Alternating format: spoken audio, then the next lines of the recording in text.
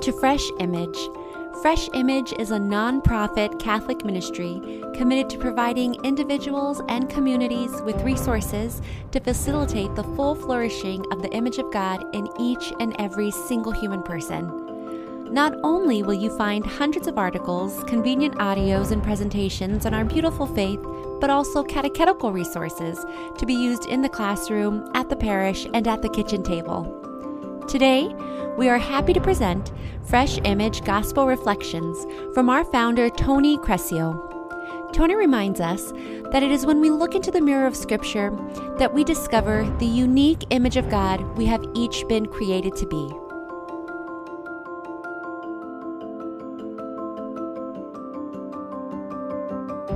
My dear friends in Christ, since beginning the season of Ordinary Time, we have been getting back to the basics of human life, what it means to be and live the life of a human creature. For example, we have discussed our radical dependency upon God as the creator and sustainer of our participatory existence as creatures. This reality led us to the basic fact that we are not our own, but rather owe all that we have and are to God. We have also discussed that the gift of existence comes with the gift of a completely unique, created, and missional identity. Said differently, each human creature has been created on purpose, with a purpose, by God.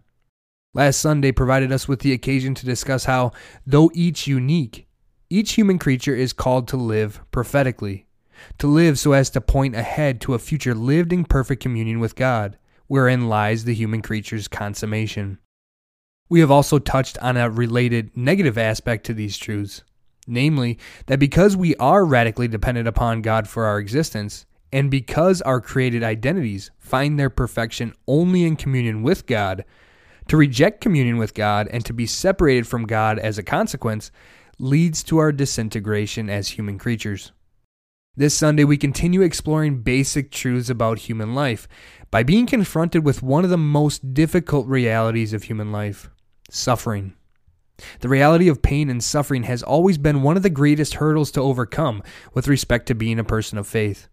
Up and down the centuries, perhaps with even greater frequency than asking the meaning of our existence, human creatures have asked, why suffering? Why pain? These questions quickly turn in the direction of an argument on behalf of atheism, or if not, outright denial of God's existence, in the direction of deism, to a God who has little concern for his creation. So the timeless argument goes, if a loving God exists, he would not allow for so much pain and suffering in the world. Such a contention is as potent as it is simple.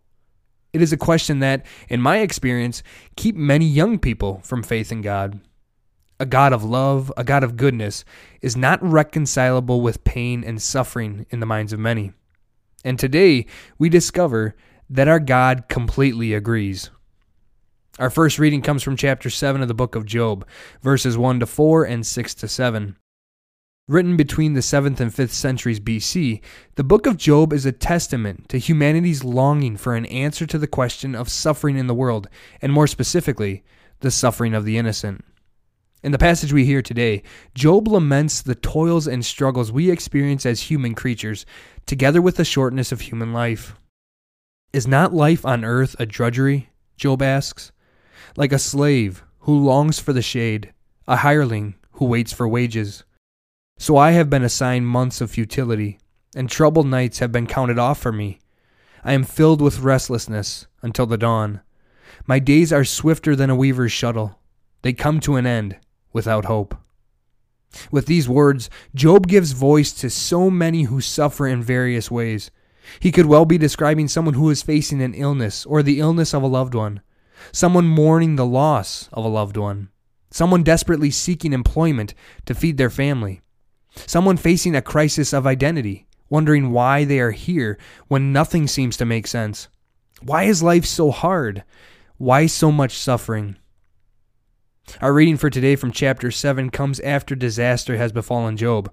In chapter 1, we learn that Job is an exemplary righteous man, who God has blessed with a great deal of material wealth as well. Many in that time and place would have believed the two to be correlated, that God blessed Job with a great deal of wealth precisely because Job was righteous. However, the book of Job stands athwart such a theological hypothesis, which is akin to a gospel of prosperity. For within the opening chapter of the book, we learn that God has allowed Job to undergo such suffering. This is the first of 6 important points we learn concerning the topic of human suffering today. While God does not actively afflict the innocent, He allows suffering to take place. We also learn a second point in short order within the first 2 chapters of Job, namely that suffering is indeed evil, for it is carried out within the book of Job at the instigation of the representative of evil, if you will, Satan. And Job suffers a great deal of evil indeed. Job's vast amounts of livestock are stolen or destroyed, many of his servants killed, and his 10 children have died in a horrible accident. Initially, upon hearing the news, the devastated Job immediately turns to the worship of God, saying, "Naked I came forth from my mother's womb, and naked shall I go back there. The Lord gave, and the Lord has taken away.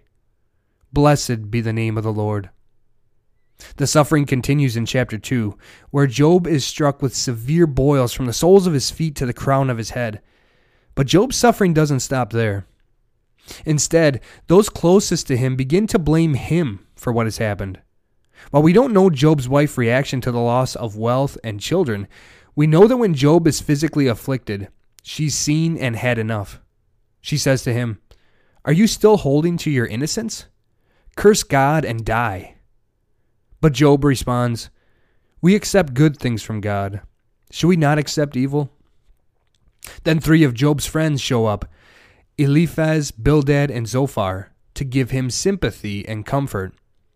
But when Job utters his cries from the heart, reflecting on his own personal suffering and the struggles of human life, as we hear him describing our first reading today, they each in turn say that either he or the members of his family must be to blame for what he is suffering.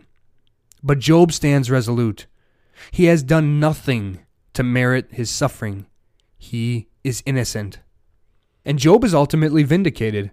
After several long exchanges between Job and his friends, in chapters 38 to 41, God speaks. And it is here, within the divine monologue, that we learn a third point concerning suffering. And it is perhaps the most difficult to accept, given our desire for an explanation concerning why there is suffering to begin with. Chapter 38 begins by telling us, "Then the Lord answered Job out of the storm and said, 'Who is this who darkens counsel with words of ignorance? Gird up your loins now like a man. I will question you, and you tell me the answers.'" The divine monologue that follows contains some of the most beautiful and powerful words of Scripture. God questions Job, and importantly, all of us who read these verses down to the present. "Where were you when I founded the earth? Tell me, if you have understanding. Who determined its size? Surely you know. Who stretched out the measuring line for it?" The rest of the monologue is filled with similar questions. For example, God asks, "Have you ever in your lifetime commanded the morning and shown the dawn its place? And can you raise your voice to the clouds for them to cover you with a deluge of waters? Can you send forth the lightnings on their way so that they say to you, 'Here we are'?" These and similar questions are meant to humble us as human creatures. We are not God. We are not the Creator, and we do not care for or guide creation in the way that only its Creator can. With respect to the topic of suffering, then, the divine monologue drives home the point that no single instance of suffering is fully intelligible from the vantage point of the human creature. Why does a mother suffer a miscarriage? Why does a child contract cancer? Why does someone lose their job, the only way they have to feed their family? Over time, we may begin to see part of the answer as to why we have experienced such sufferings, but only partial answers. Only God, who views all of history at once, knows why He allows any of His human creatures to suffer in any given instance, and how it fits into the overall story of the drama of human history as a whole. It is as if all of history were a great novel, and any given experience of suffering but a word on a single page. When we don't know how the novel reads, there is no way we can make sense out of an instance of suffering. This is the point of the divine monologue in Job. Our perspective as human creatures is too limited to fully comprehend why God allows one to suffer and not another. And this, to be sure, is a difficult and humbling response from the Almighty.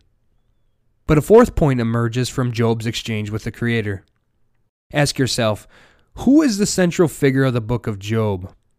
The answer is the same as if we ask the question of the entirety of Scripture: God. God is the central actor in the book of Job. It is God who allows this to happen in the first place, and it is God who assures Job that all is under his watchful care in the divine monologue near the end.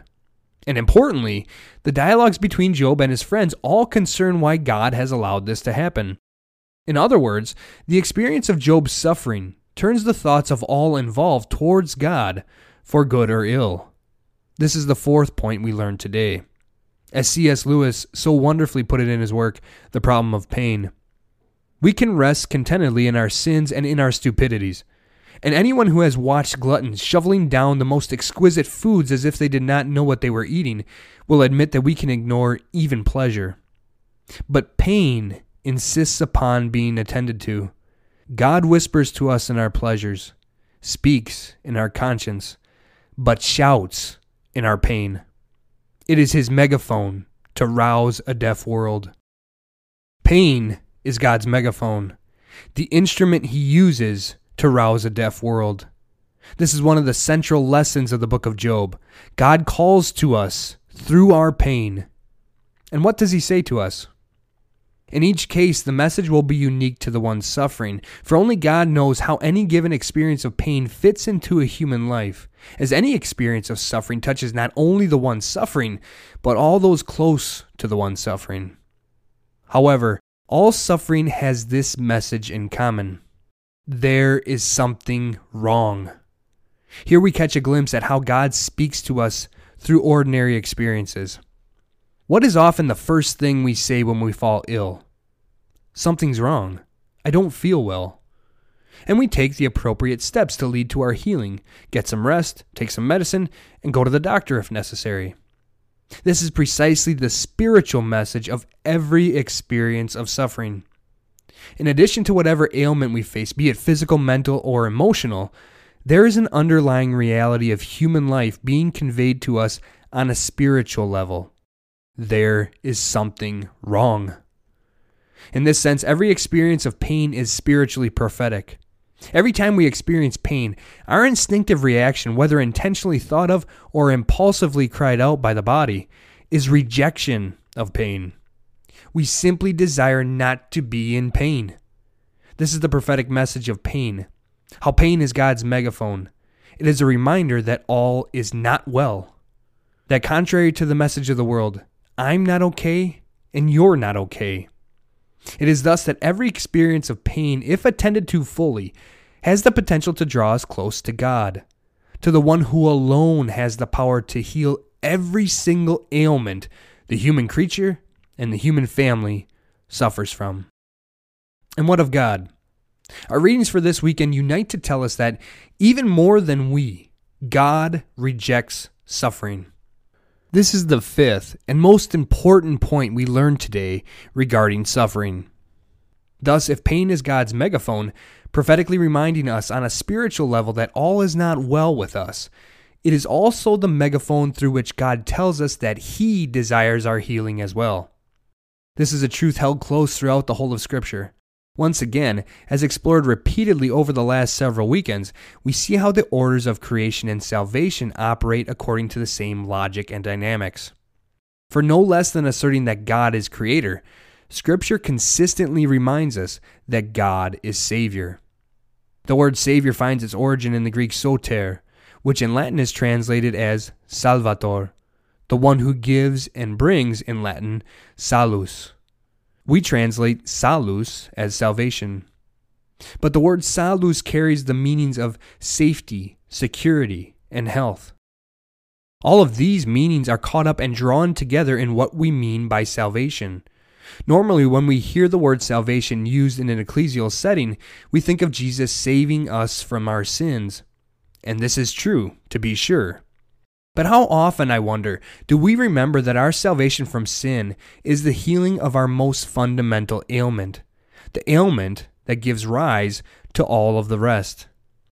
And how often do we remember that ultimately our salvation will mean the cessation of all human suffering in eternity? But this is exactly what Scripture promises life will be like at the end of time, when all has been recreated. We find it described this way at the beginning of the 21st chapter of the book of Revelation. Then I saw a new heaven and a new earth. The former heaven and the former earth had passed away, and the sea was no more. I also saw the holy city, a new Jerusalem, coming down out of heaven from God, prepared as a bride, adorned for her husband. I heard a loud voice from the throne saying, "Behold, God's dwelling is with the human race. He will dwell with them, and they will be his people, and God himself will always be with them as their God. He will wipe every tear from their eyes, and there shall be no more death, or mourning, wailing, or pain, for the old order has passed away." Our God rejects suffering, and in the end, he will assure the cessation of all suffering. Such is one of the central messages of all Scripture. For, while it is only at the end where we are promised eternal redemption from all suffering, from the purview of the end, we can see that this is what God is working towards throughout all of human history. This is precisely what we see in our readings for this weekend. At the end of the book of Job, God saves, restores Job to full health, prosperity, and long life. The final verses of the book read, "After this, Job lived 140 years, and he saw his children, his grandchildren, and even his great-grandchildren. Then Job died, old and full of years." Such is the God the people of Israel learned to love as they lived in covenantal relationship with him over the centuries. A God who saves and heals his people.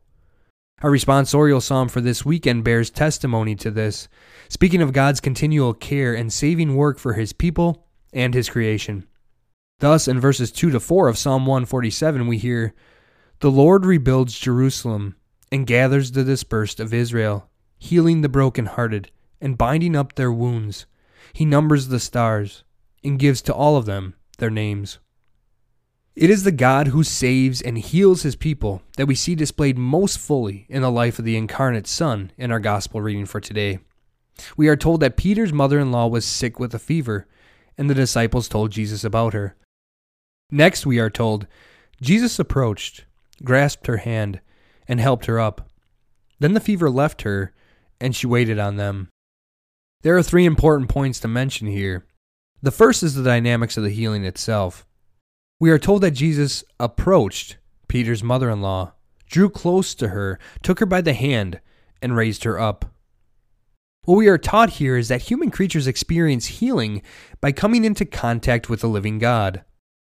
What's more, the gospel reading for this Sunday makes clear that God desires to draw close to the human family precisely to heal them from all ills. Thus, after Jesus heals Peter's mother-in-law, we are told that when it was evening, after sunset, they brought to him all who were ill or possessed by demons. He cured many who were sick with various diseases and drove out many demons. Then after spending the night in prayer, the next morning Jesus tells his disciples, "Let us go to the nearby villages, that I may preach there also. For this purpose I have come." Abolishing the suffering of the human family and healing them, saving them from every ill, is the mission of the Son of God incarnate. The second element to note is how this healing comes about, which adds a communal element. Jesus, the Son of God incarnate, comes into contact with Peter's mother-in-law precisely by way of those who had already drawn close to him. For it is the disciples who tell Jesus about Peter's mother-in-law, and thus intercede for her, if you will. Consequently, in this instance, the disciples have a participatory role in the healing. They cooperate with the action of God so that the healing might take place. The third element to note is the response of Peter's mother-in-law, which also teaches us the sixth and final point concerning human suffering that we learned about today. We are told that once healed, she waited on them. Through this, we learn that God heals and strengthens us to serve those around us in love, in order that we might imitate the life of the incarnate Son of God, who tells us in chapter 20 of the Gospel of Matthew that he came to serve rather than to be served. My friends, this weekend we confront and learn many things about one of the most difficult realities of human life, suffering. And among all the things we have learned, the most important is that God rejects human suffering just as intensely as we do. Our gospel reading for this Sunday makes clear that the coming of the kingdom of God coincides with the healing of the human family. And the Son of God incarnate continues to heal us from every ill we experience to this very day, especially through the sacraments. In the sacrament of penance, we are healed of spiritual ills, and in the sacrament of the anointing of the sick, not only are spiritual ills healed, but we pray God's grace to bring full restoration of health to the one who ails, if it be his will. In every case, our God heals in order that those healed might become ministers of his grace, channels of his healing love. Thus, what we witness in the episode of the healing of Peter's mother-in-law today mirrors the dynamics of the sacred liturgy. When we come into contact with the living God, by way of receiving him Eucharistically, we experience healing from vice and are strengthened by his virtue, precisely so that we might imitate his self-sacrificing love in service to our neighbors.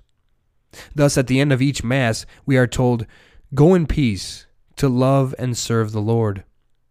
We are healed and strengthened by drawing close to the living God so that we too, like we witness the disciples do for Peter's mother-in-law today, might bring Christ into our world, that it might experience the life-giving love of the God who heals.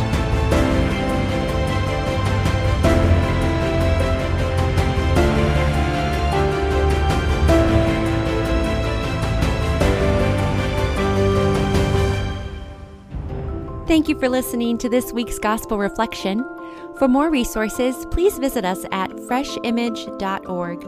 And remember, when you live a fresh life, you will be a breath of God's fresh, life-giving air to the world.